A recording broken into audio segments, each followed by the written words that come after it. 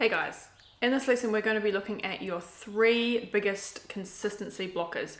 So think about these as the things that are going to stop you from actually losing weight, or they're going to massively hinder your weight loss. So once you've identified them, you'll know how to focus on them to start seeing results again. So the first consistency blocker is being inconsistent in your core environment. We talked about this in the last module with establishing your habits. This is where you spend most of your time, Monday to Friday, places where you are normally going to be eating. This is not going out and having a meal with friends. This is not things that are outside your normal schedule. This is not things that fall into your kind of regular week-to-week routine. All right, so your core environment really should be covered by your habits. So that's more of your foreign environment, and that's the second blocker to your consistency. So your foreign environment is when you're out in a place that you wouldn't normally eat. So it's with your in-laws, it's with your family, it's with like your extended family, it's with your friends, it's going out to cafes, it's going out to dinner, it's leaving the house, it's having friends or people over. It's somewhere where you could plan or prep for, but that you're not used to doing. It's not in your regular routine.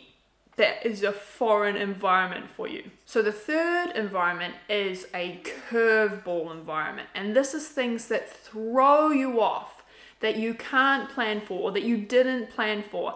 And the thing about a curveball environment is it can happen in your home environment or a foreign environment, although it's much more likely in a foreign environment. So this could be things like getting a period and having like massively more cravings than you normally would. It could be getting stuck out of the house for hours without food prepared. It could be you're like super busy and you haven't prepped any food for that week. It could be when you're asked to make a snap decision. I was out with a friend the other day, and I went to meet her with the intention of us going for a run together. But when I got there, it was raining. She didn't want to go for a run because she was about to start a shift. And so we still wanted to hang out, so we ended up going and eating pizza.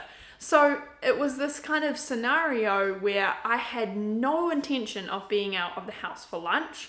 I was thinking I was going for a run.